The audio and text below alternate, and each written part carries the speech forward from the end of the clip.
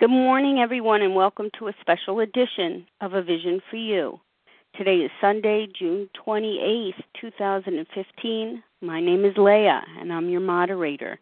The share ID for Friday, June 26th, is 7758. That's 7758. This morning, A Vision for You presents Recovery Isn't Free. Steps 1 and 2 have prepared us.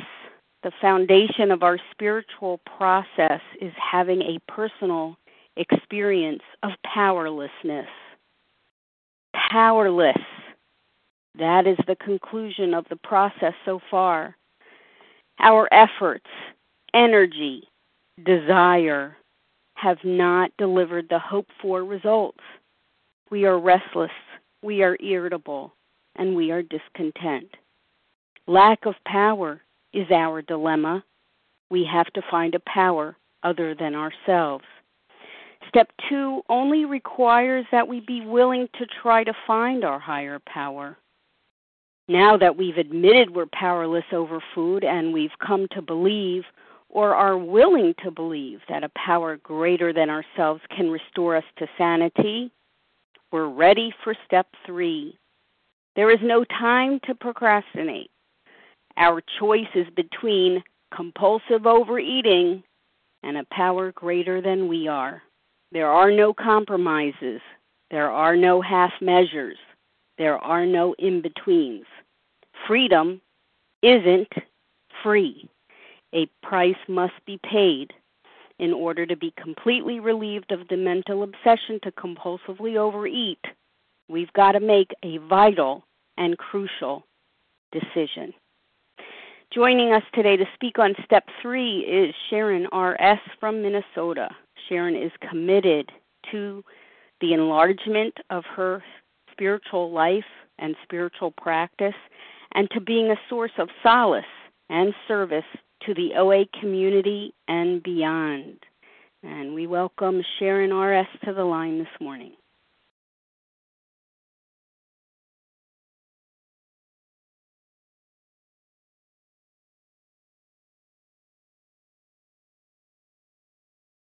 Sharon, we don't hear you.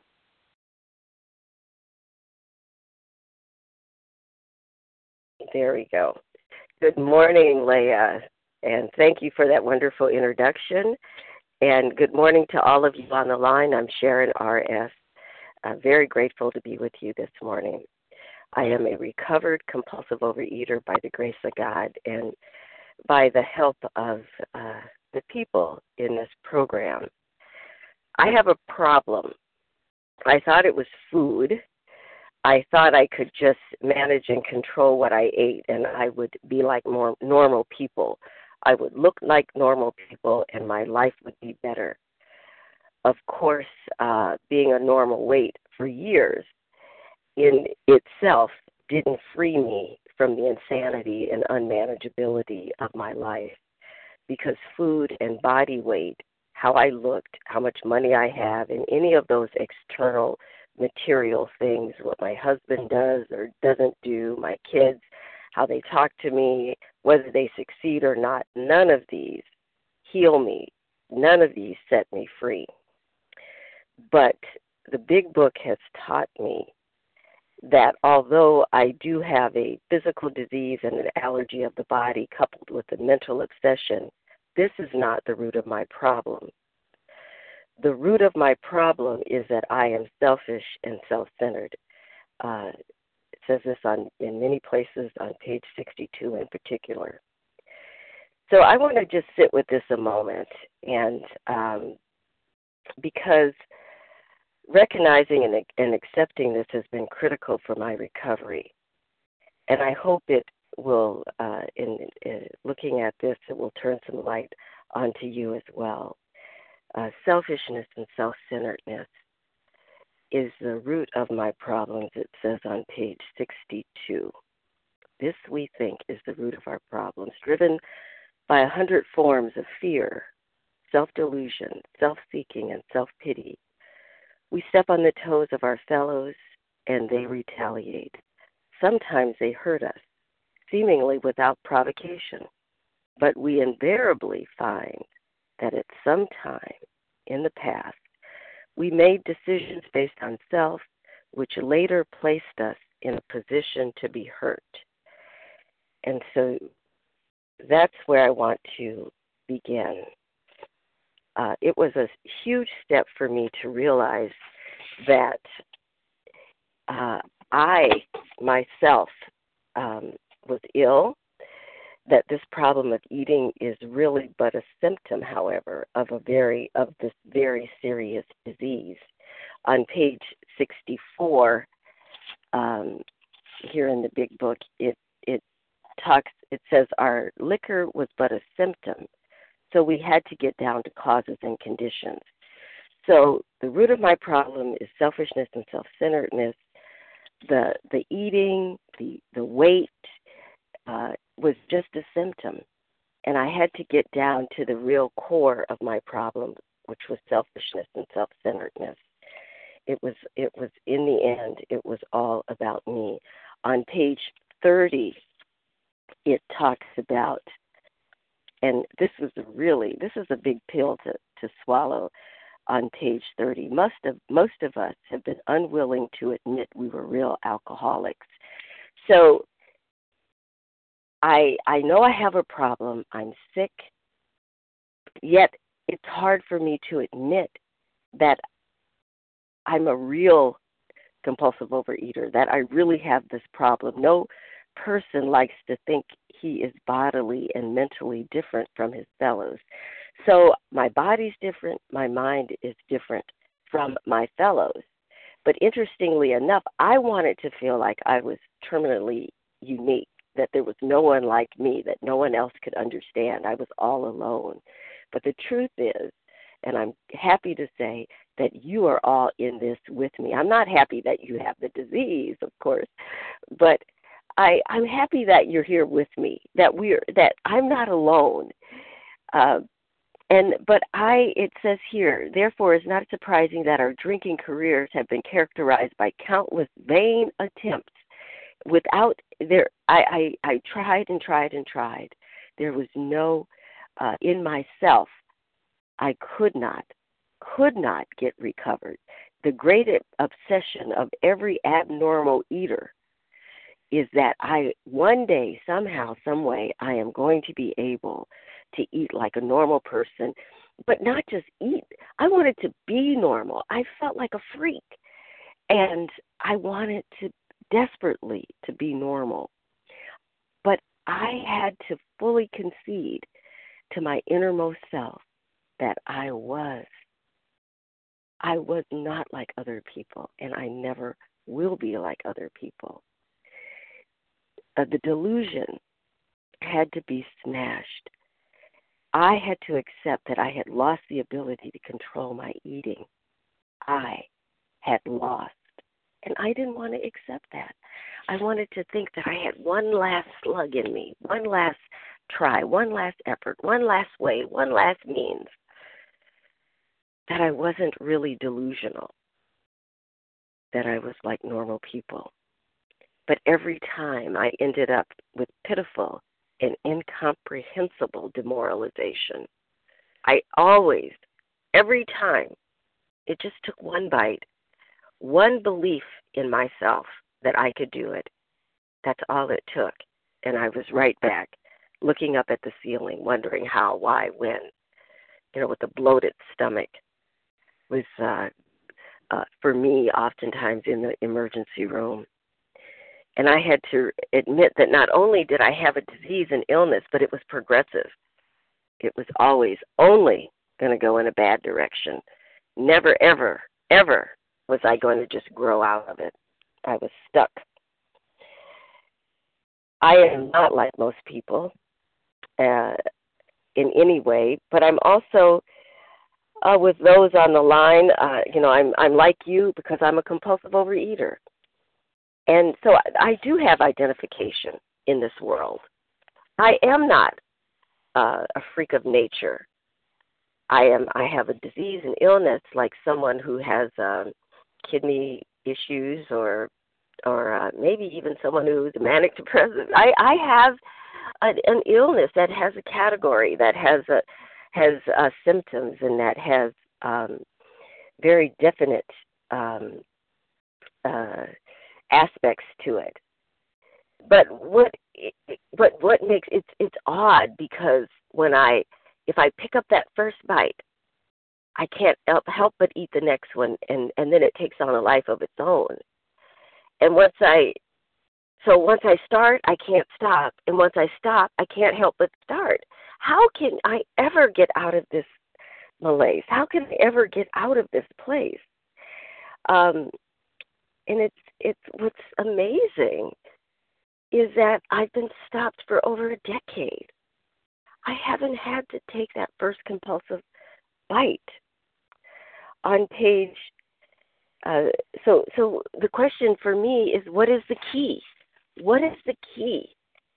What is the key to stopping for those on the line who may be seeking to stop? There is a solution. What is it?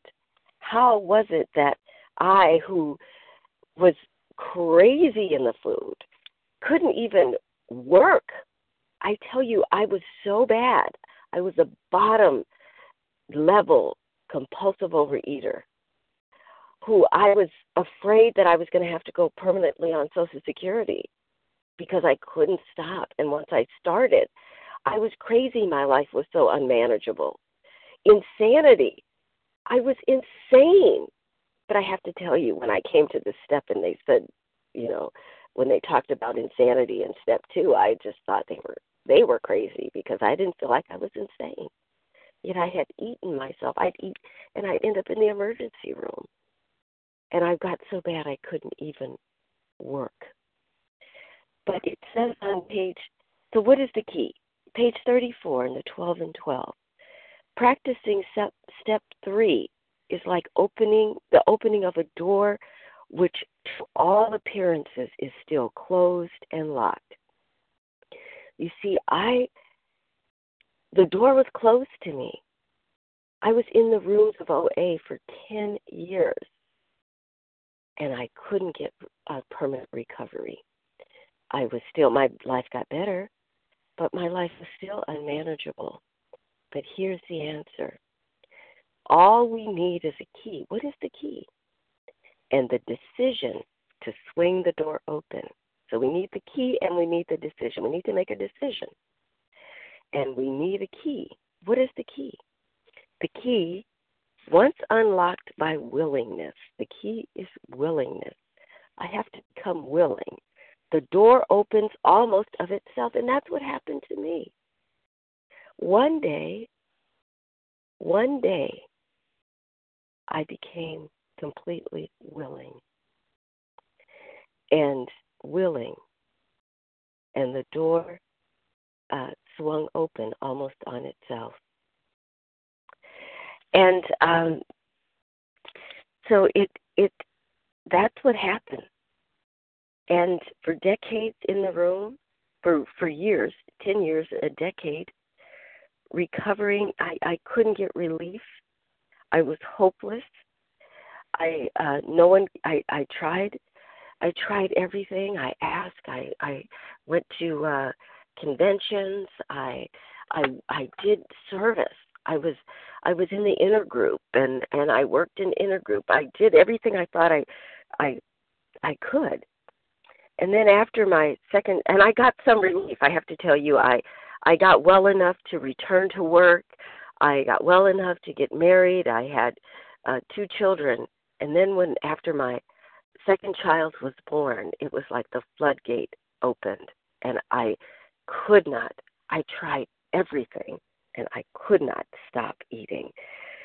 And I was totally hopeless. And I have to let you know that eating for me is not, I would never get to be 300 pounds. There's no way I'll get, the most I've been is 164 pounds. So I could be in the rooms, and when I first came in the rooms 23 years ago, I was 130 pounds. So why do I need to be here? And I played that game over and over. Maybe I'm not a compulsive. Maybe I don't have to be here, because I could control and food, and I would manipulate it so that, because weight was always my gauge. As long as I was a certain weight, I was okay.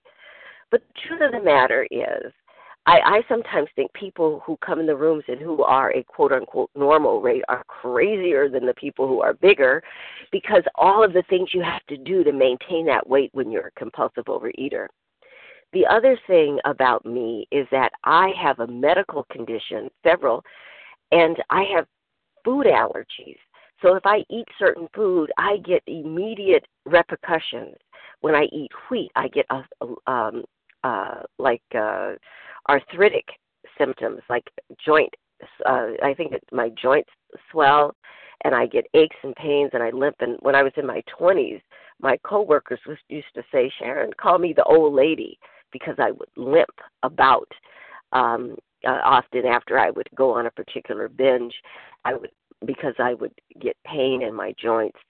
And when I eat dairy, I get asthmatic symptoms, and I've been in the emergency room on several occasions, and I have soy, and then I have hay fever, and I have all of these. So I have this body that is problematic, but I have a mind that tells me I just a little bit won't hurt, and then once I eat it, I have a body that can't stop eating it, even in the threat of another emergency run, which could end up very badly, and is quite, of course, as you know, asthma is life-threatening. But I would tell myself, a little bit won't kill you, and it won't kill me. A little bit won't kill me if I could stop at a little bit, but I can't stop at a little bit.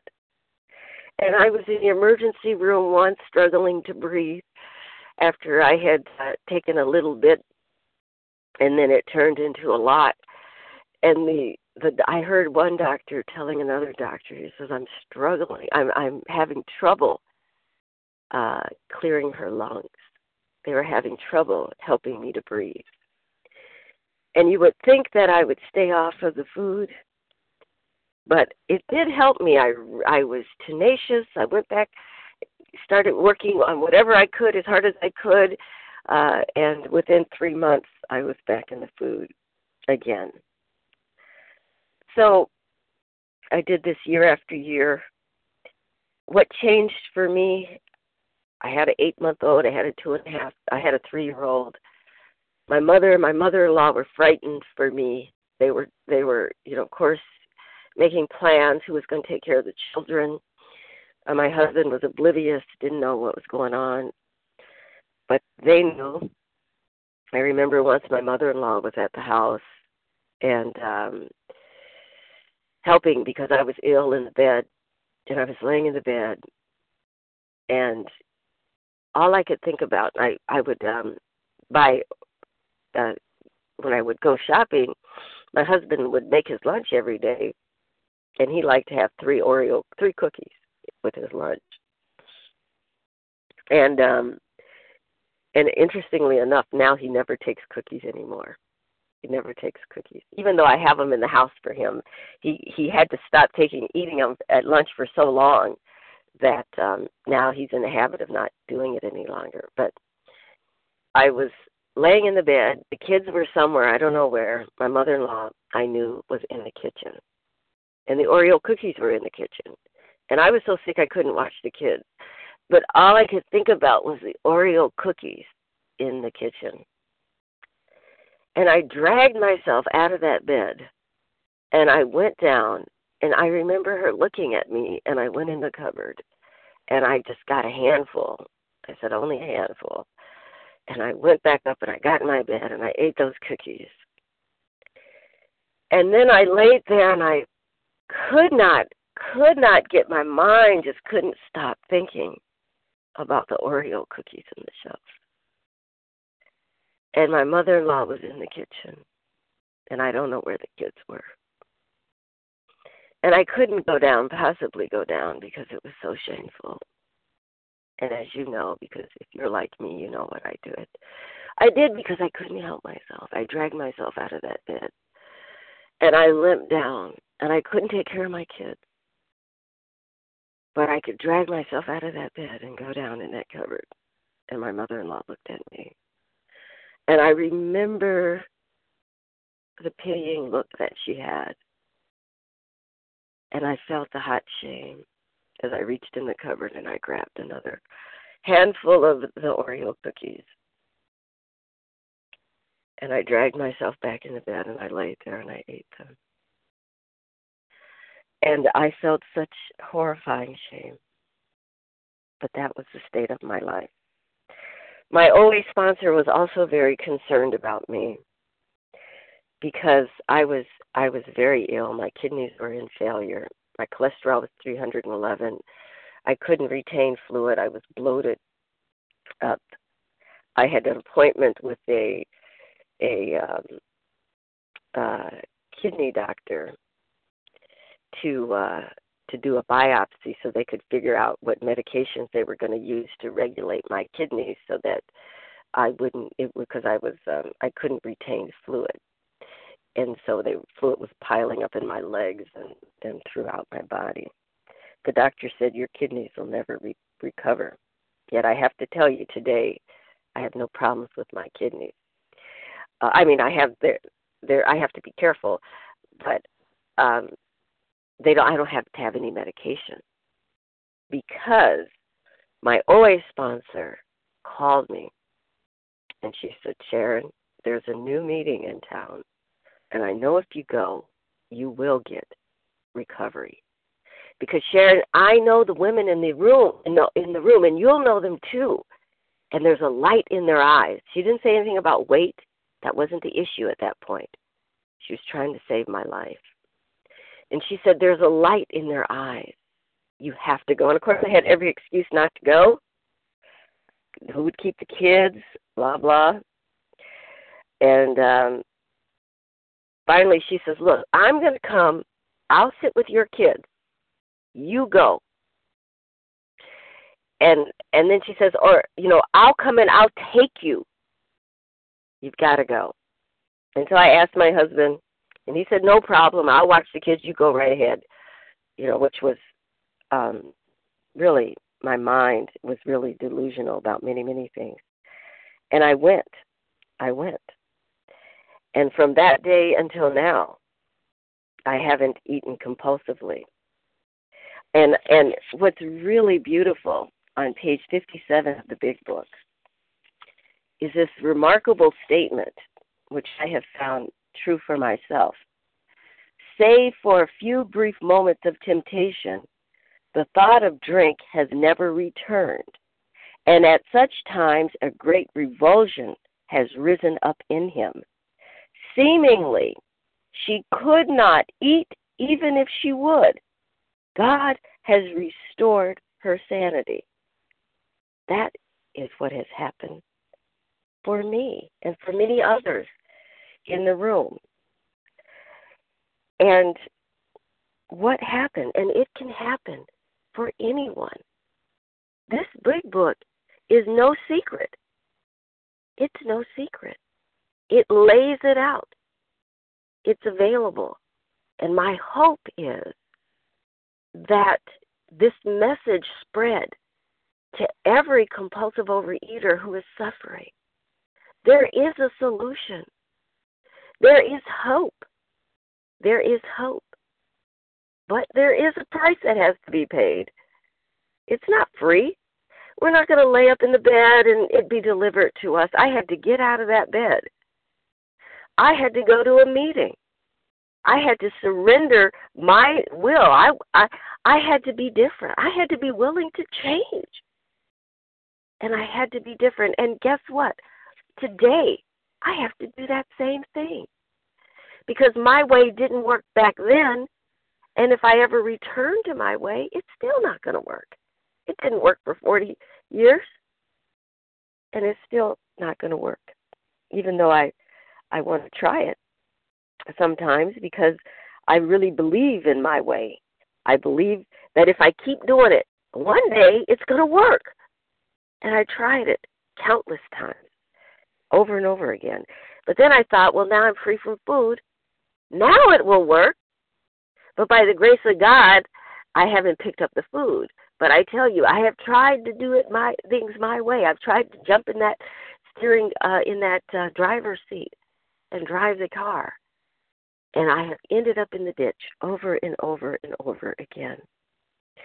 But what I did, this is a gift. This recovery is a gift. It isn't like, okay, we're going to do this. You do A, B, C, D, E, F, G, 1, 2, 3, 4, 5, 6, 7, 8, 9, 10, 11, 12. Now I'm recovered. It's a gift. It's a gift that we get by working the program, by being willing, by letting go of self-will.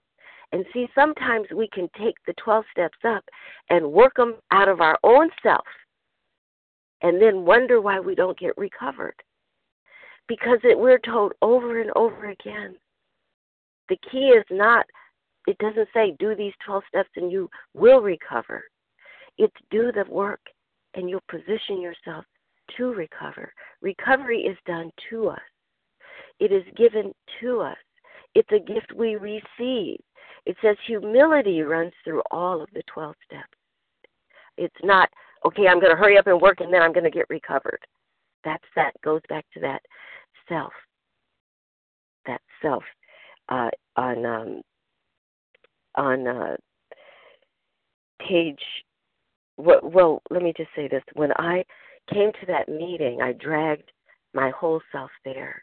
I was a broken shell of a woman. I had used up all of my self-will on trying to do life my way. I'd had a lot of successes in my life. I'd had a big, prominent job. I was recruited weekly by recruiters. I did very well. And even after I was broken and lost everything, I built myself back up in those 10 years in OA until I was working again and doing fairly well, got married. And then I got broken down again.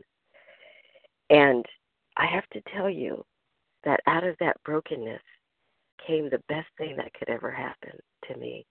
And that, I love my children, I love my husband, but this program really has given me my life. It's given me myself. On page 26 of the 12 and 12, what happened here? How do we get this recovery? It says, just resign from the debating society and quit bothering yourself with such deep questions as whether it was the hen or the egg that came first. So that's one price I had to pay, is I had to resign. I'd already lost my job, and then I worked myself back up, and then I couldn't work because I was physically unable. First because of, after the birth of my son, I had some physical problems. But it says here, resign from the debating club and quit asking yourself such deep questions as to whether it was the hen or the egg that came first. So resign. That was one of the things I had to do.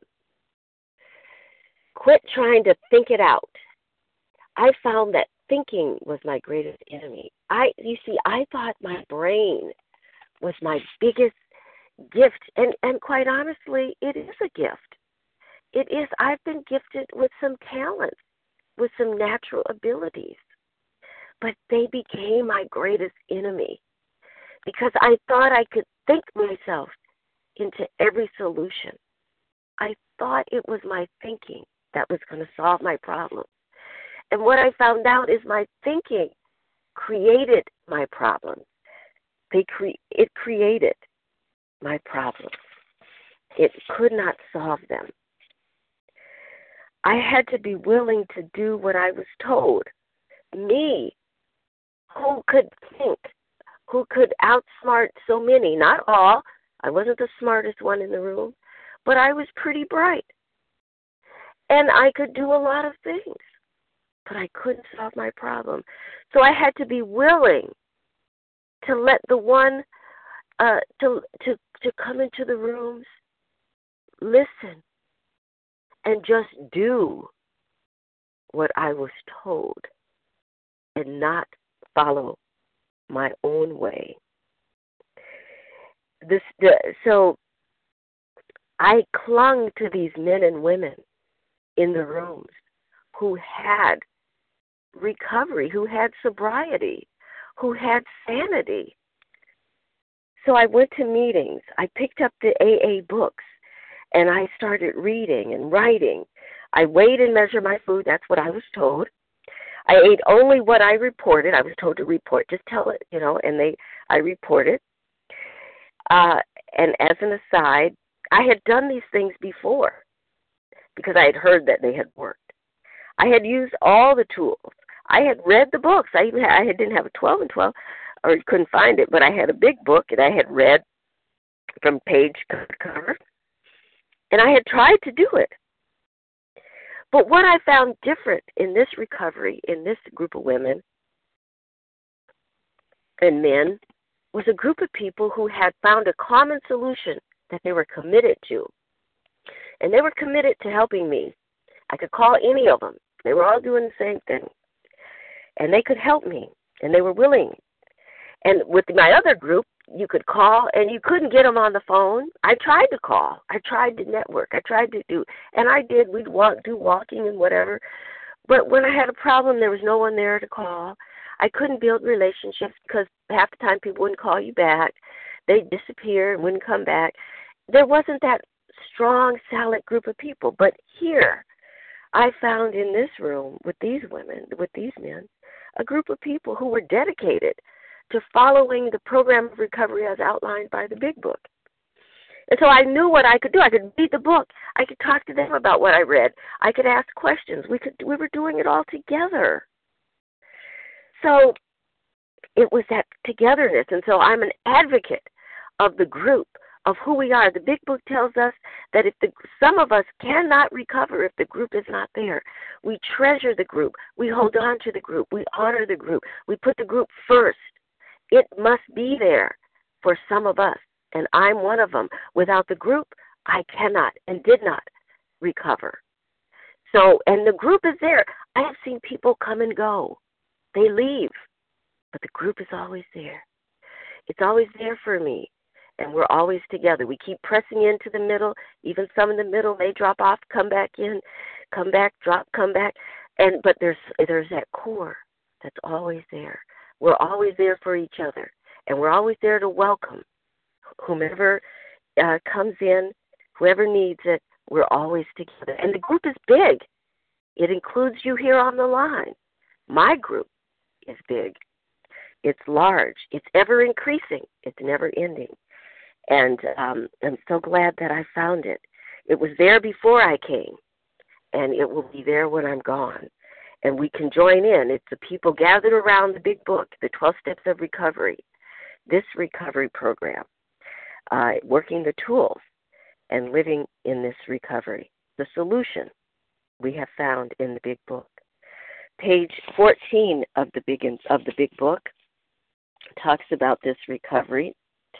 It says, my friend had emphasized, the people in the rooms that I came into had emphasized the absolute necessity of demonstrating these principles in all my affairs. So my program became my life in all my affairs. It became center and first and foremost. Now I'm going to add to that in a moment. But my program, that's how I started. The program, particularly, was it imperative to work with others as he had worked with me. They told me in the very first meeting, service. I heard it. Now, I had to first get my recovery. I had to first start eating right. Well, I did that right away. I never ate an unweighed bite after that. I never had sugar, wheat, dairy. Well, I had a little dairy because my nutritionist said I could, and then finally they said no more, and I got rid of that. I just did what I was told. It says faith without works was dead. Faith. It says something about faith right here. I was supposed to have some faith. I heard that. I had faith. I had faith. I had faith in the people. I had faith in the program. I had faith in what they were telling me. I saw the light in their eyes, not the recovery, because they hadn't lost a lot of weight at that time. I saw the light. It showed up first. The smile, the joy, the peace. I knew that if they could get it, I could too. It's free in that regard. But I had to pay a price. What was the price that I had to pay? I had to let go of myself, my self-will. They told me something about ego. I've been in the rooms 10 years. If I had heard about ego, I didn't really know what they were talking. I didn't hear much about ego. It says, and how appallingly true for the alcoholic. For if an alcoholic failed to perfect and enlarge upon his spiritual life through work and self-sacrifice for others, there's that word again, self-sacrifice, service, he could not survive the certain trials and low spots ahead. So they told me I could have this recovery forever. I never, ever had to eat another bite. There wasn't a feeling of shakiness in the room. There wasn't a feeling of fear that we weren't going to be able to have it. It was a feeling of joy and adulation that we were going to have this forever if we just stuck with it, if we just accepted this spiritual life, this spiritual, and grew spiritually. And the first step, step 0, they told me, was abstinence. Do not eat again. Do not do it. You have us, work with us, stick with us, and together, we will recover. And it's simple, but not easy. A price had to be paid. And it says here on page 14. Excuse me, I think I had said page 13 for the other one, but excuse me, let me just regroup. I said page 13, but I read page 14. Let me tell you what happened on what he says on page 13. My friend promised that when these things were done, I would enter upon a new relationship with my Creator. So that was the start, and I said I was going to get back to it when I was reading page 14. But the start, and I thought I could get this program because I had faith in God, but I was so deeply faithful, and I just really believed, and I thought for the 10 years that this belief, and I kept trying God and praying and believing and fasting and praying and meditating, I couldn't get it. But it says here, my friend promised that when these things were done, I would enter a new relationship with my Creator. So what are the things? See, I needed a new relationship with my Creator. And so when I began, that group really were my substitute. They were my substitute. I held on to them. I believed that God had sent them because I couldn't get recovered.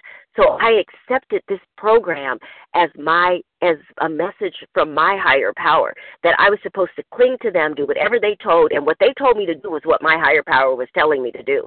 They were God to me. And it says here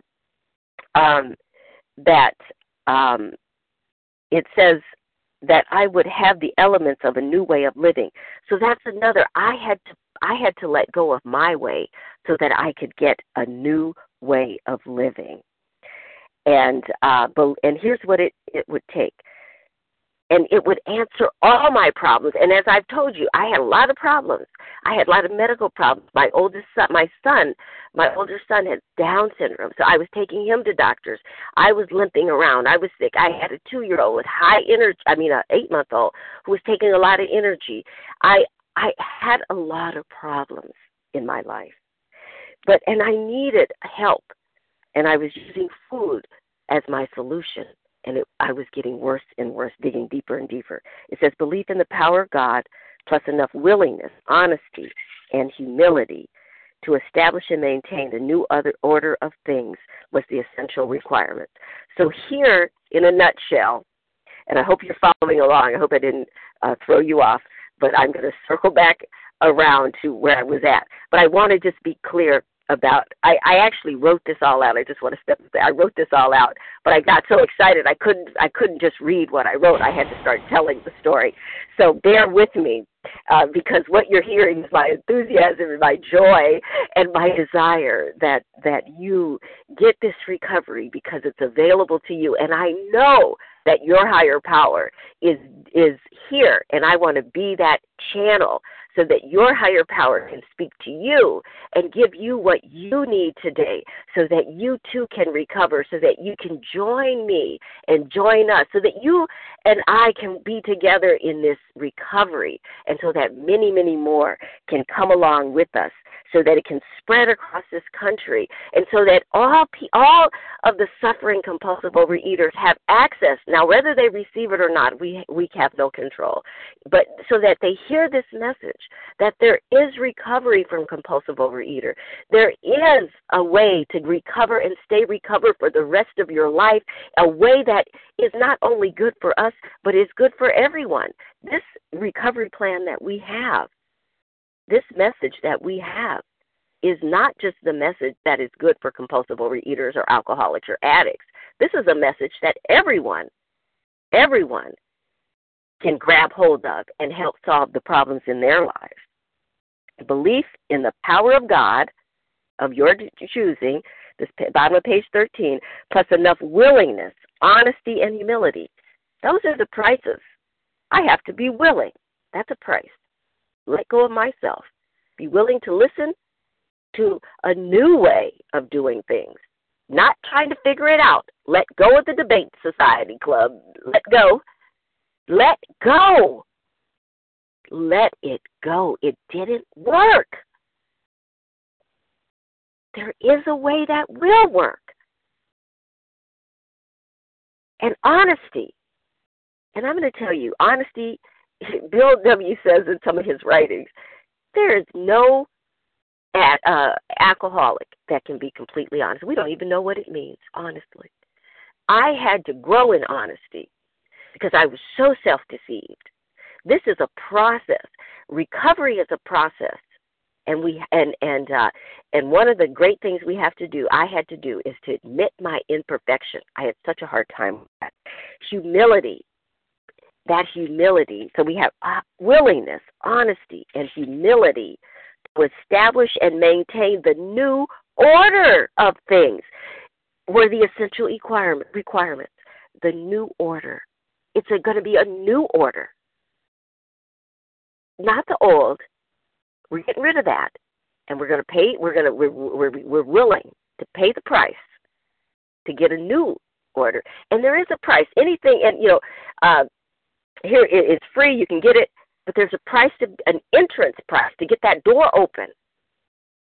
There's a price to be paid, and it's not free. And so when you get it, don't let it go, because you may not get the admissions cost again. If you get one day, rejoice, be gracious, throw up the flag, shout for joy, call up people, press in even harder. So every day of abstinence is a day for gratitude and rejoicing, and never, ever, ever let it go, because there is a price for it. It's not that you're going to just get it, because the price has to be paid. You have to have that willingness. It's a gift from God, and we don't know if we're going to get it back again. And so so we have to enter into this relationship with power that would give us a way of living that would solve all our problems. And we had that belief in the power of God, plus enough willingness, honesty, and humility to establish and maintain the new order of things. So in this room, these women, so I started off with that willingness, and the phone call, I would call and I would ask for help. What should I do? What about this? What about that? In any of the problems in my life, I would just ask, because I found that there was so much wisdom. I often wonder, how can a bunch of insane, compulsive overeaters help each other? How could they help me? But I found out was that I could also help people, because I can see solutions. I can help you because I can point you to the big book. I can point you to another compulsive overeater who may be able to help you. and I can listen. And occasionally I have a thought that my higher power opens up to me that I can share with you. So, but humility is a thread that runs through all these steps. Humility. So page 62. Let's go to page 62 of the big book here. So we did step 1 and 2. We admitted we were powerless. We came to believe that a power greater than ourselves. For me, it was, I believed in God, but God sent me to the rooms because for somehow whatever God was telling me, I couldn't get recovered just with my higher power and myself alone.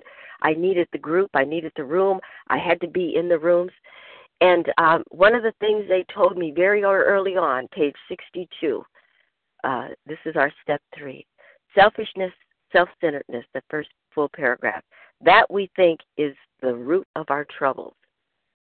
So wait a minute. I thought it was food. I thought it was my allergies. I thought it was my husband. I thought it was that my children had disabilities. I thought it was my baby was so high-spirited. I thought it was because life had treated me bad. My dad went to Vietnam. There was race wars. There was riots. There was assassinations. My teacher was racist. And the world, is doggone sexist. These are my problems. What? It says here, page 62, selfishness, self-centeredness. It took them a lot. It took the group a lot to get me to believe this. But once I believed it, and see, it was a progression. I mean, I had to start by paying the price of willingness, humility, and laying myself down and asking for questions and opening it up.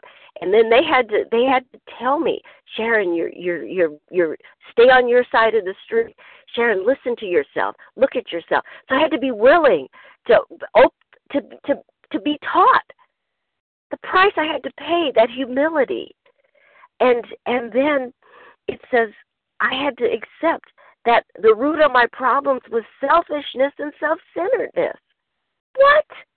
I'm always trying to help. I'm trying to help you. Look, I'll tell you everything I know to help you. You see, I see your problems, and I can tell you your solution. You see? I can tell my husband what he needs to do differently. I can see in the world that they need more love, and I want to help. But the price I had to pay to even get to that point to help is to recognize my own selfishness, my own self-centeredness. That was really, really hard. And the steps really helped me by working that 4 step like they told me to in the 5th and 6th and 7th, 8th and 9th. And just that humility throughout. I realized that recognizing my selfishness and self-centeredness has been progressive, right? It's come slowly. I'm still realizing how and popping into it. And so I really, really, really need the steps every single day to help me. Step 10 every day to see my selfishness and self-centeredness. I'm hoping you're following me because I feel like I'm jumping around a bit. Driven by 100 forms of fear, delusion, self-seeking, and self-pity, they did not go away overnight. They did not go away by just working through the 12 steps one time. I'm sorry to say. I wish it would have happened. I had to stick with my group. They had to keep telling me. I had to keep talking with them. They had to keep working with me. I had one of my fellows come and work through the steps just around some of my relationship issues. I had to go through all 12 steps on that. I've gone through numerous 4 steps. I had to go through 4 steps just around my marriage. Around my different relationships over and over again. At one point, I thought the more I opened up, the more I saw resentment inside of me. I got through the 4th step, and then all of a sudden it seemed like a little guy got bored inside of me that all he did all day long was crank out resentment, just a little resentment cranker, until I got so sick and so fed up with myself that I cried out to God, I just can't take it anymore. I can't go through another fourth, it was so, fourth step. I'd go through these mini fourth steps every day. I'm telling my sponsor about another resentment until I just was so sick of myself. Until I just thought, I'm done. I'm so done with you. But this was after being in program for years. That we think, recovered, not eating compulsively, and still struggling, working on this. I hope you don't have to go through this as long as I did. But recognition, the price that had to be paid, the destruction of selfishness and self-centeredness. See, I was driven by 100 forms of fear. They didn't go away in a year or two. But God help you that yours will go quicker than mine. Self-seeking and self-pity. We step on the toes. I kept doing it. Sometimes they hurt us. I've read it already, seemingly without provocation. I went through that over and over again. And then, page 63, when we sincerely took such a position, this is all sorts of remarkable things followed. What was that position? Remarkable things started to happen. First of all, I had to quit playing God. I had to let it go. That's the price. Had to quit. But see, I first had to see it that I was playing God. You see, I didn't know I was playing God. I had so many delusions. I was really buried under. I was a sick cookie when I came into the rooms. And a lot of it was of my own making. I was buried in illusions. I had retired from life many years ago and had taken up this illusion of life, of a certain life of my own. So first of all, we had to quit playing God. This is the how and the why of it. This is the how and the why. It didn't work. It didn't work. You see what happened? I was a mess. I was dying. I was killing myself. Next, we decided that hereafter, in this drama of life, God was going to be our director. I love the saying, divine director. Divine, because there's something supernatural that's happening, fourth dimensional, that takes place in my life. When I let go, and I work on it every single day, accepting my higher power daily, moment by moment, when I let go completely, miraculous things happen on a daily, moment-by-moment basis. 13 years into this recovery, and it's still happening. I was so afraid, and part of the reason I couldn't accept it immediately is I didn't trust God. I didn't trust anybody. I could trust those women that got recovered, because if I did what they did, I could stay recovered. But I didn't trust anybody else. But I had to let go in this drama of life. God was going to be the director. So at some point, and the women, the men, put my hand in the hand of God. And I felt that. I saw that visual of them putting my hand in God's hand, so that I could really have a good relationship, a real relationship, not a delusional relationship with God. I could have that relationship. They put my hand.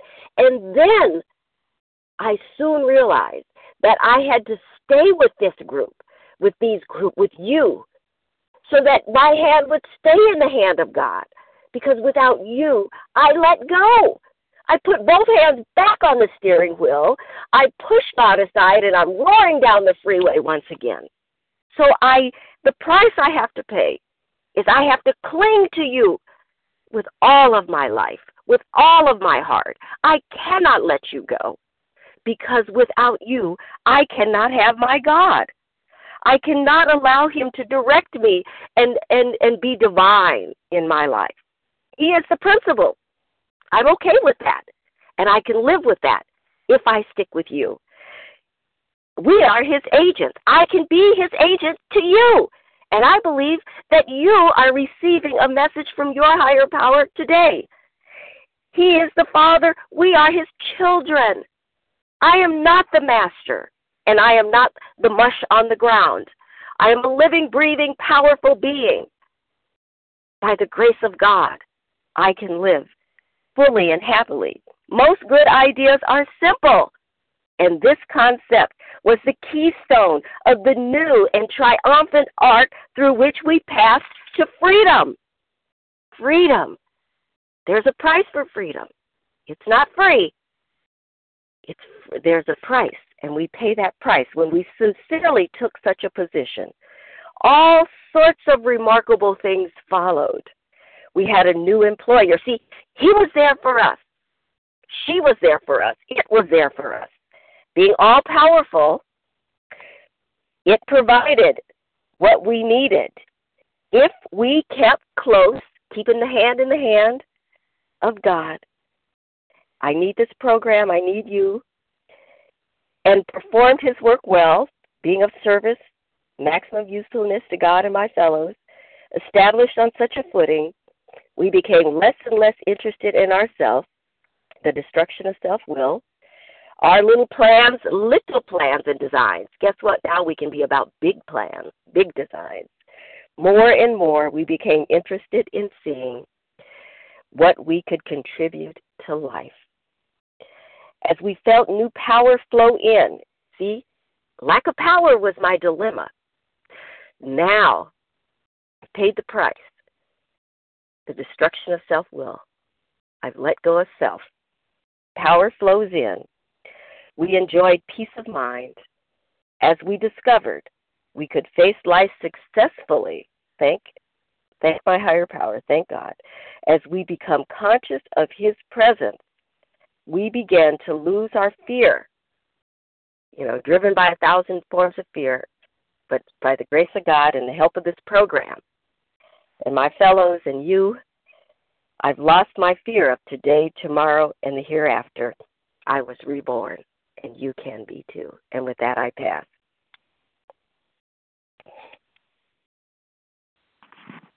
Thank you, Sharon, for your powerful, inspiring, and passionate message this morning. Thank you so much. And Sharon's contact information will be given at the conclusion of the meeting, so please stay tuned for that. We're now going to transition to a question-and-answer period. If you have any questions for Sharon, please press star 1 to unmute and identify yourself. Santa H. Hi, Santa. Who else?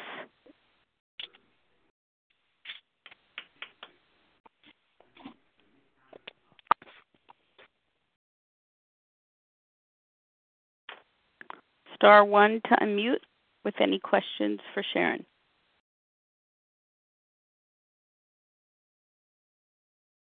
Hi, this is Sherry. Hi, Sherry.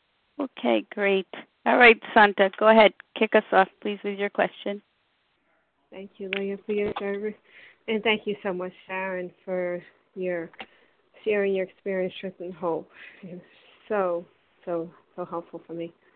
My question is to you is, what was resonating for me as you were sharing is a compelling message that we're studying on in step 12. It's been helping me, is meeting people where they're at.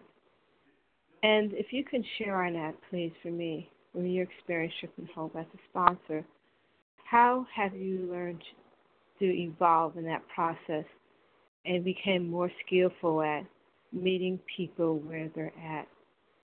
And with that, I pass. Oh, thank you, Santa, for that question. Meeting people where they're at, and I have had a lot of sponsees, and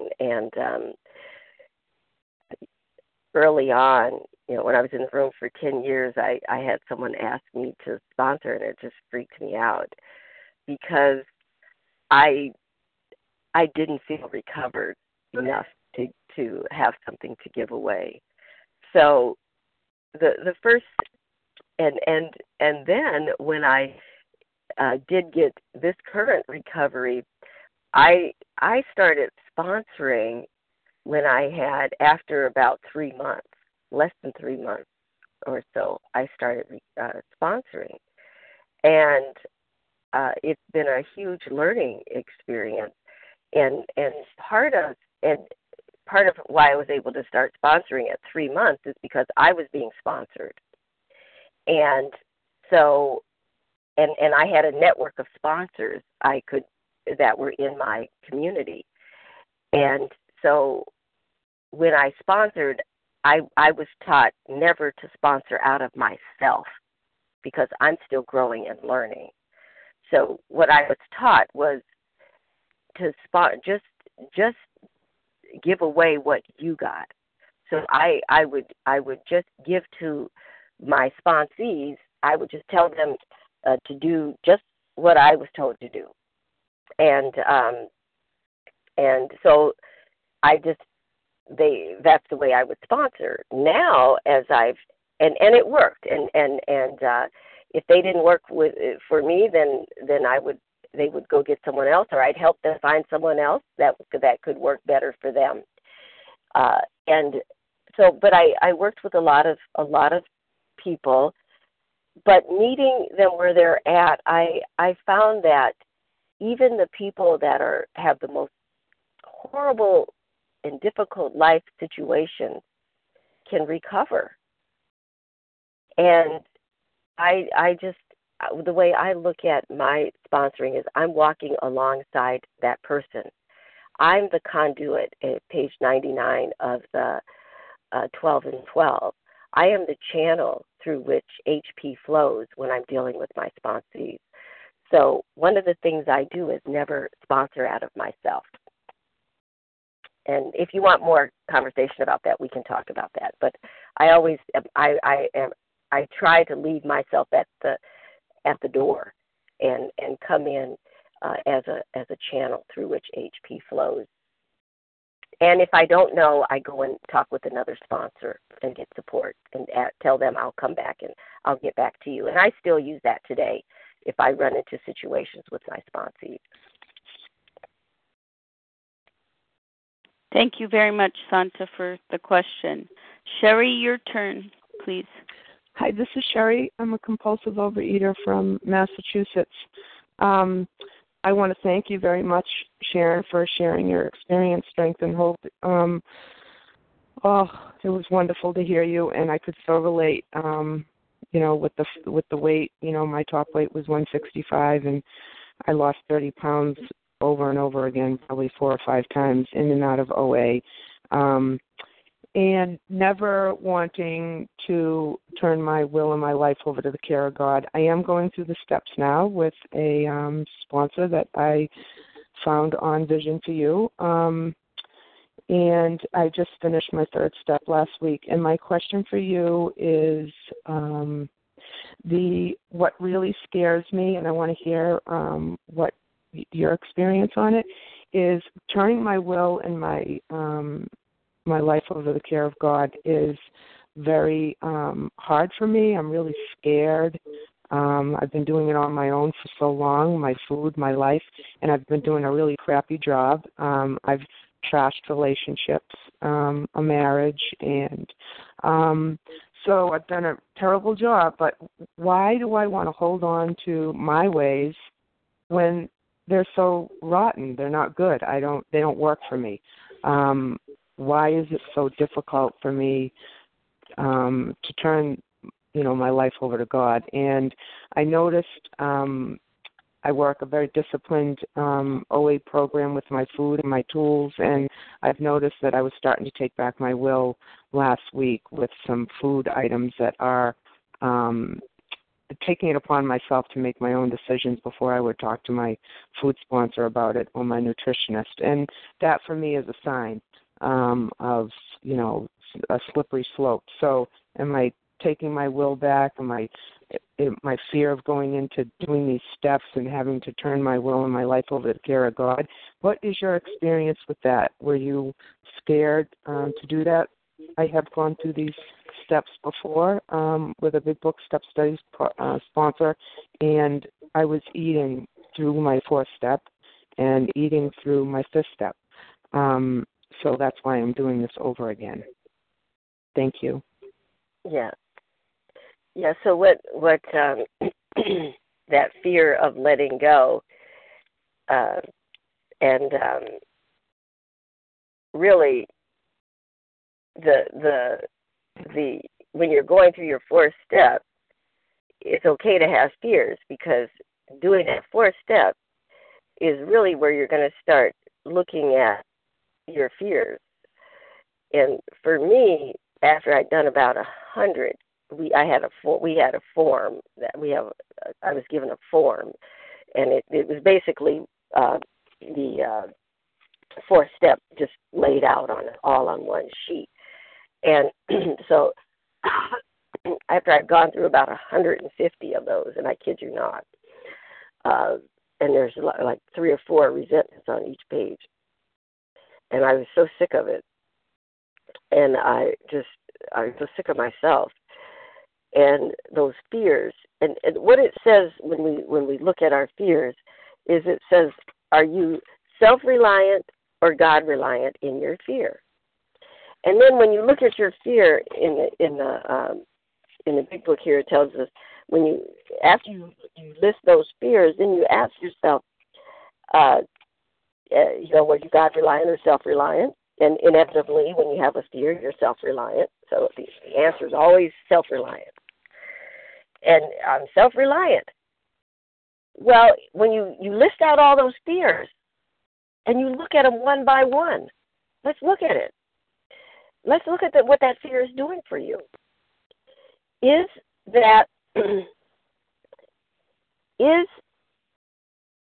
that worked for you? Is that fear? Is not the fear, but is the self-reliance working for you? So we see that the fear is based on self-reliance. So when I'm relying on myself, I'm full of fear. Because I know the truth is I can't control the world out there. And the fear is I'm not going to get things the way I want it, or what I want is going to be taken care, or things aren't going to happen. It's just not going to be what I want it to be. And so I'm afraid. And the fact of the matter is, guess what? It's true. I can't control anything out there. So how do I live in a world where I can't control what's going on? The answer is you rely on God. And the dilemma is I don't trust God. I don't trust God. I have some circumstances I can tell you God didn't come through for me. But the reality is I can't trust myself either. So what is it going to be? So what I've done is I've done an experiment. I tried an experiment with God. I said, okay, I've got this really big problem. And you say I can rely on you. Well, I'm going to just try it for a day or two or a few. I'm just going to try it. I'm just going to try it. Just try it. What do I have to lose? What do I have to lose? So I started trying to rely on God. Trying. I just started saying, okay, God, I'm going to rely on you in this. It's a big thing. And I don't think you can do it. Like when I came to speak today, I hope it worked. And if it didn't, you go talk to God because I said, God, help me. I'm relying on you. But I did this. And I have a list. I started writing what God did for me. And I realized he's or she or it is doing a better job than I am. So what I say to you is try it. And what got me interested in trying is I looked at the other people. Look at me. Look at the people on the line. We've tried it. This God thing works. And we're the proof. And if you try it, it'll work for you too. But guess what? It's something that you have to practice. You have to work. You're not going to just open your eyes up one day and boom, you're 100% trusting God. You got to work at it. You got to work at it. Pass. Thank you, Sherry, for the question. Who else has a question this morning for Sharon, please? Nadia B. Deborah R. Anne Marie M. Anyone else? All right, let's go with Amy those. G. Hey, Amy. Okay. Maria B., go ahead. Hi, this is Nadia B. from Connecticut. Grateful, recovered, compulsive overeater. Sharon, thank you so much for your service, and it worked for me. So I just have a question. If you could please talk a little bit about your spiritual practices and how they changed over time and how you work on your connection with your higher power. Thank you. Well, thank you for the question, Maria. And it has been a transition for me over the years. I when I first did step 11 and started with the daily prayer and meditation, I did a half an hour a day in the morning. So I'd get up early and then I would write what I felt God was speaking to me. So I did it. I was given to do the Big Book way, it was called the AA 12-step way, and I did that, and I did it for an extended, perhaps years that way. But my life was still unmanageable, even though I was doing. This was in my current recovery, and I was trying to pray, and I was doing all of the, checking off all of the boxes. And then finally one day I said, God, I'm still miserable. And I'm spending a lot of time in prayer and meditation. I'm spending a lot of time trying to connect and be with you. Now, I am abstinent, but I feel like something is missing. And I'm not feeling that connection. And and so I got up off my knees and I said, God, I'm not going to get back on my knees until you do something. I'm not doing what you want me to do because I'm not being what I know you want me to be. So there's something wrong in this methodology that I'm using. And so I got up and I said, I'm throwing myself, you just show me what to do. And quite honestly, I just started working on my connection with God as God would see fit. And I just said, I'm seeking you. I'm seeking that relationship, not a checklist, because it was dead to me. I wasn't growing. And since then, I've been on this journey of God's choosing, of evolving, of a lot of it has been, it's very closely tied to the 12 steps. Reading some of the books that the early AAers read, doing a lot of prayer meditation, sometimes hours and sometimes, not very much. But just always, every day, keeping my eye on my HP. And recently I'm, kind of developed, prayer meditation. And I actually sometimes, I have the meditation, what do you call it, MPG or whatever it is, on my phone that, has a few words and then positive affirmation words and then some music, and it's on my phone. So in my life where I, tracking kids and running here and there, I can pause for, 10, 15, 20 minutes and do a meditation throughout the day. So I don't limit it just to the morning, but I always do have a little morning routine and do my 10th step every day, every night, and read that to my sponsor and so forth. So, and let me just say this, I've always done the 10th step, and I actually read that to my sponsor, and then we discuss that every day and any actions I need to take around that. But that's my evolution. Thank you, Maria, for the question.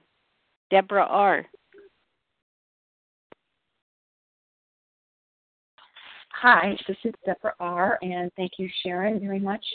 Delight to listen to, and This is like, thank you very much. And my question is, when I'm talking to either sponsees or fellows who are trying to find this road of recovery, and I feel like they're insistently offering, this excuse, that rationalization. I've done this before. I've been in program. But, now I'm got a cold or job stress, fill in the blank.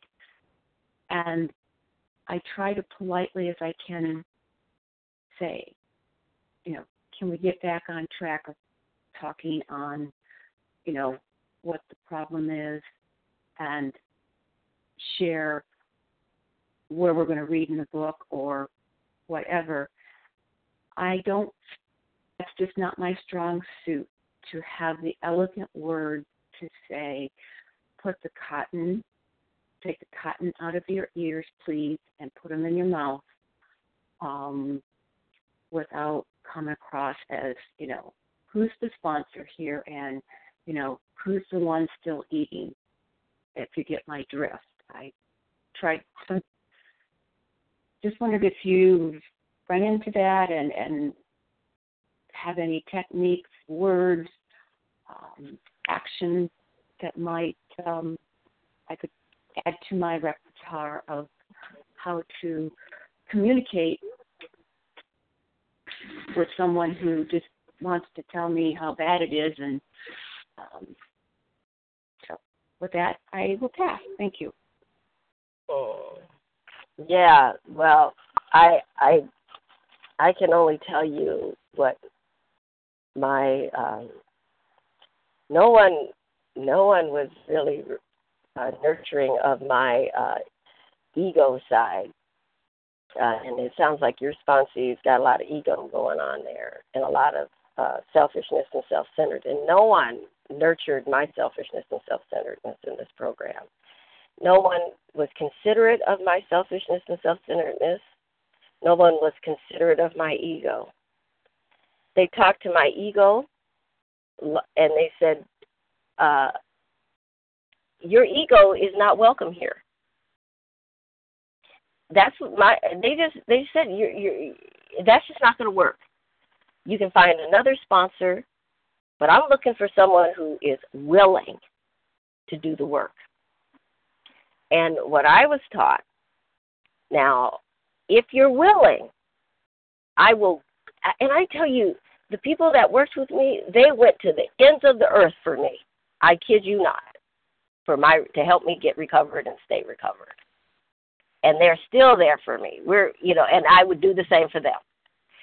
But they would do nothing for my ego.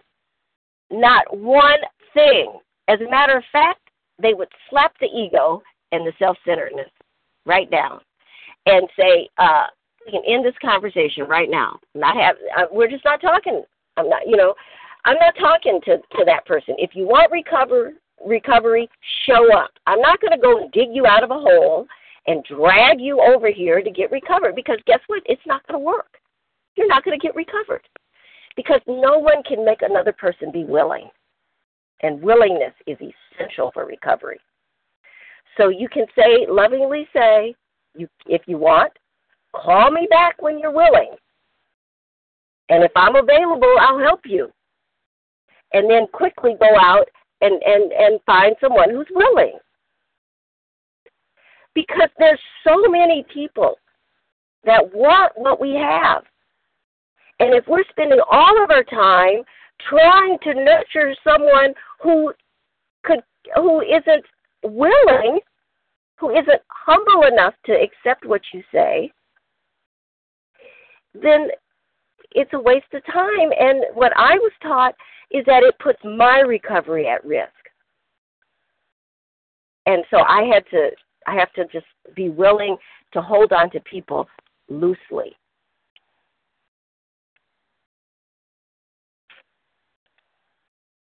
Pass. Thank you, Deborah R., for the question. Anne Marie M., your turn.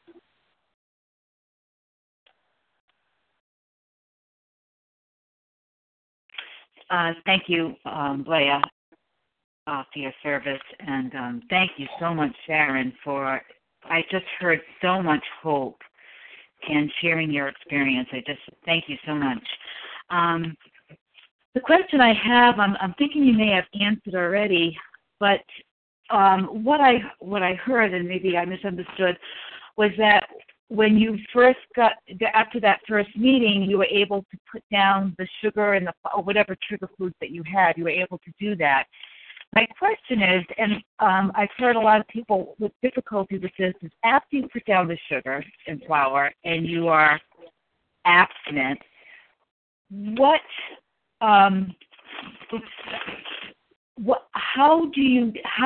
you have a problem with kind of like white knuckling it, or did you have a problem before you got the spirituality, before you really got into steps 2 and 3? How did you, if you did have that kind of a problem, like kind of white knuckling it and biting your fingernails, wanting the food, how did you, what helped you if that was a problem for you? That's my question. Thank you. Yeah, and that's a really interesting question. How is it that I could go from 1 minute to the next?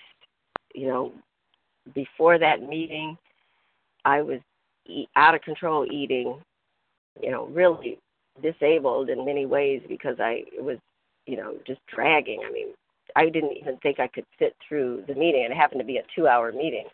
And so, which I didn't know at the time that I was going to a 2-hour meeting, and I didn't even think I could sit through a 1-hour meeting, and then 2 hours was gone, and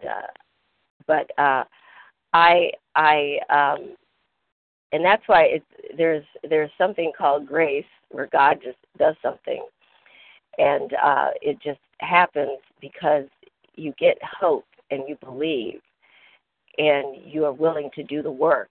And I think that having that hope, that belief, you see, it says, you know, faith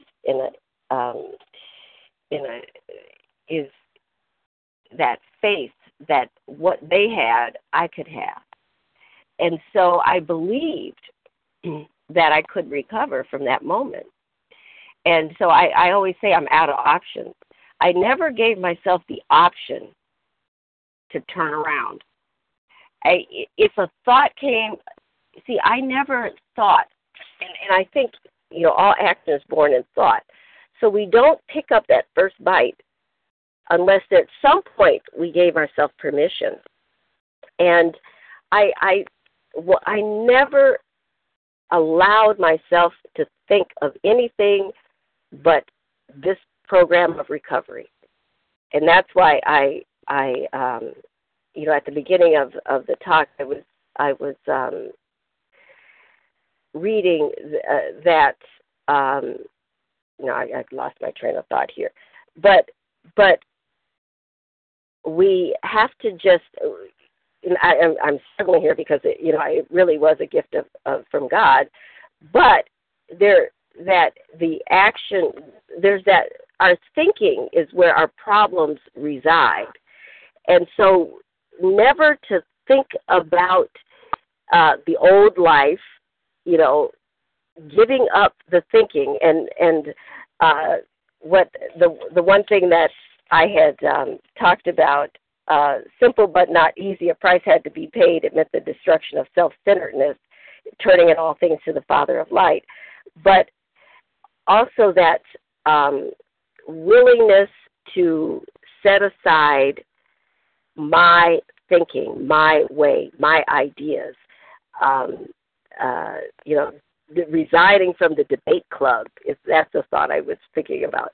I had resigned to my wrongness. I had admitted I was wrong. And so it made it easier for me to adopt what these other people said. Now, what did I do? I have to be honest, it was the tools. And for me, they added the elements of weighing and measuring. So, and following, strictly following a food plan. And I didn't have to go through, I know a lot of people go through getting a list of binge foods. They just said, we're just take away typical binge foods, and then if anything else comes up, you get rid of that too. So right from the very moment I started that very day, they just gave me the plan. Get rid of all this, the wheat and flour and sugar, and so I got rid of the major binge foods and set those aside and just dove right into just working on eating a healthy food plan, and then I went and worked with a nutritionist later. But my sponsor just gave me her plan. I started working that, and then I had to go because I was nursing, and so I had to do things differently and so forth. And then my allergies, I had to end up adding all that in. But we just came up with a rescue emergency food plan. And I started weighing and measuring. So I had to focus on weighing and measuring, and I had to focus on making phone calls and diving in and reading the literature and writing.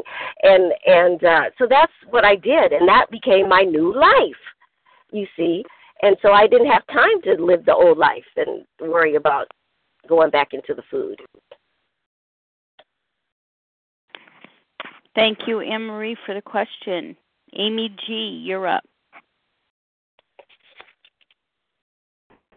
Thank you, Sharon, so much for your share. So awesome. Love to hear the passion and the recovery. My question is, clearly you walked into a very strong meeting that, used the balance between the tools to put the food down and then move into the instructions of the big book and the 12 steps. I guess my question is, for a newcomer, what should they be looking for? I mean, I agree that fellowship and attending meetings is a crucial part of our recovery, but as a newcomer, I wouldn't have known what a strong meeting versus a weak meeting. I mean, what exactly would a newcomer be looking for going to a meeting? And then if there is no meeting in their area or there are no strong meetings in their area, I mean, what is it you would suggest that they would do? Yeah, that's a really good question, and of course I would recommend that they get on the Vision for You and dive into the big book, and if they don't have meetings in their area, but what we did, what happened in my community is the fellowship grew up around us, and so now there's many meetings, and so, and I have found, and I thought it would be really hard to do over the phone, but there are some really, really strong phone communities where they are networked together and really all. And I really, in all honesty, I believe it's very helpful to the newcomer when everybody's kind of doing the same thing. And so you enter into that, and so you don't have the confusion, and it doesn't allow self to get in. Because if you're doing it one way, then I'm going to do that, and then you're doing it a different way, then I'm going to try and do that, and then this person is doing it that way. And I'm going to just try and pick and choose what I'm going to do, and it's going to be a disaster because I'm only going to pick what's comfortable for me, and I'm not going to be doing the hard things and not being told, being called out on my egotism and selfishness and self-centeredness. And so there are the beauty is that there are strong phone communities, and if a person is willing and they want recovery, I'm going to tell you, and even for me, I was suffering and struggling for 10 years in the rooms, and when this meeting was not in existence in our community, in our state, but then it materialized, and I believe it was for me because I was praying and asking God for help, and the meeting materialized, right?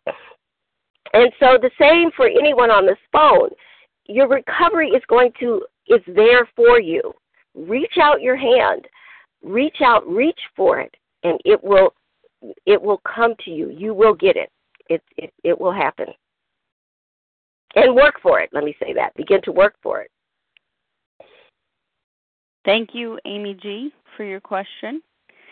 And one more invitation for questions this morning. This will be the last invitation. So press star one. I'm sorry, your name? My name is Pam G. Hi, Pam. question. Hold on one second. Who else? Final opportunity for right now with questions. Anyone else? Star 1 to unmute.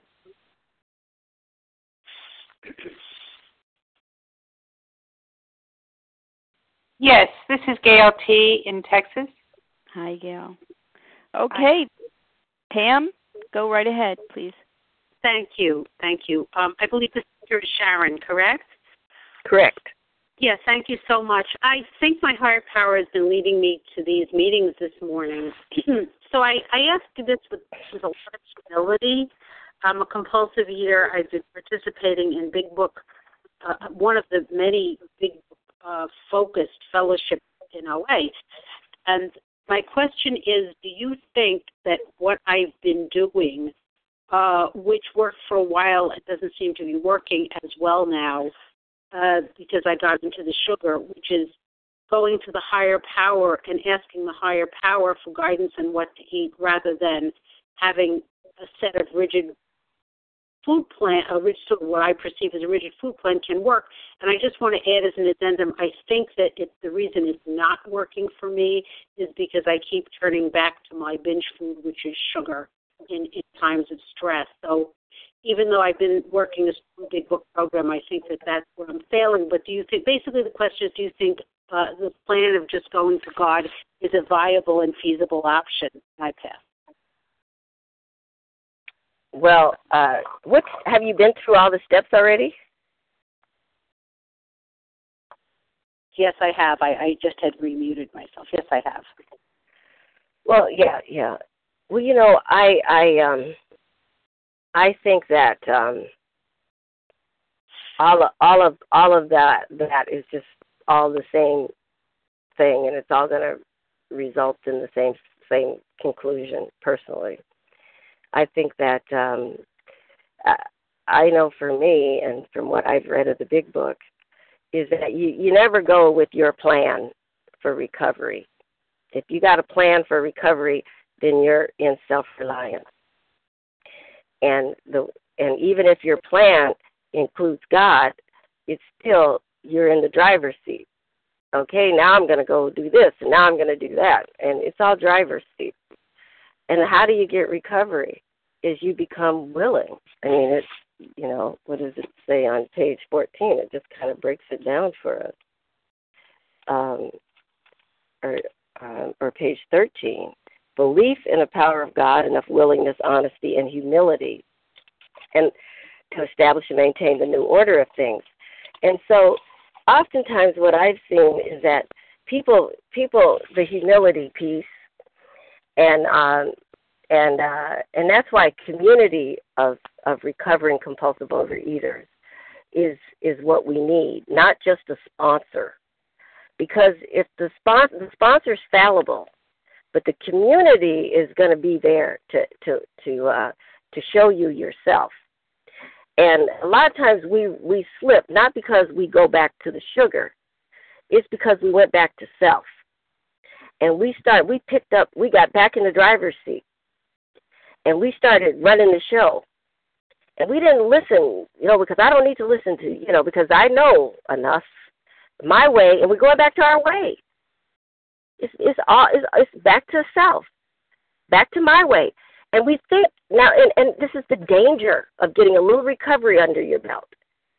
You're in the most dangerous spot once you got a little recovery, because you're getting caught, and is because then you think, now I can have it my way, and you forgot the price you paid. The price of recovery is to get rid of yourself. It's not like you pay the price once and then that's it. This every morning you pay the price. Every day, every moment. We have to get rid of self-will. A man with no legs doesn't all of a sudden grow new ones. You don't all of a sudden know how to run your life after you get a few weeks of recovery, or a day or two, a month, a year, 6 years, 10 years. You're going to always have to put those legs on, those artificial legs, those prosthetic devices. So no, it's not getting another plan. It's going back to the book, going back to the recovery program, and finding what you missed. And oftentimes, it's that relationship. You let go of the hand of the higher power, and you went back to self, and then you got back into sugar. So I pass. Thank you, Pam, for the question. And our last question for the morning comes from Gail T.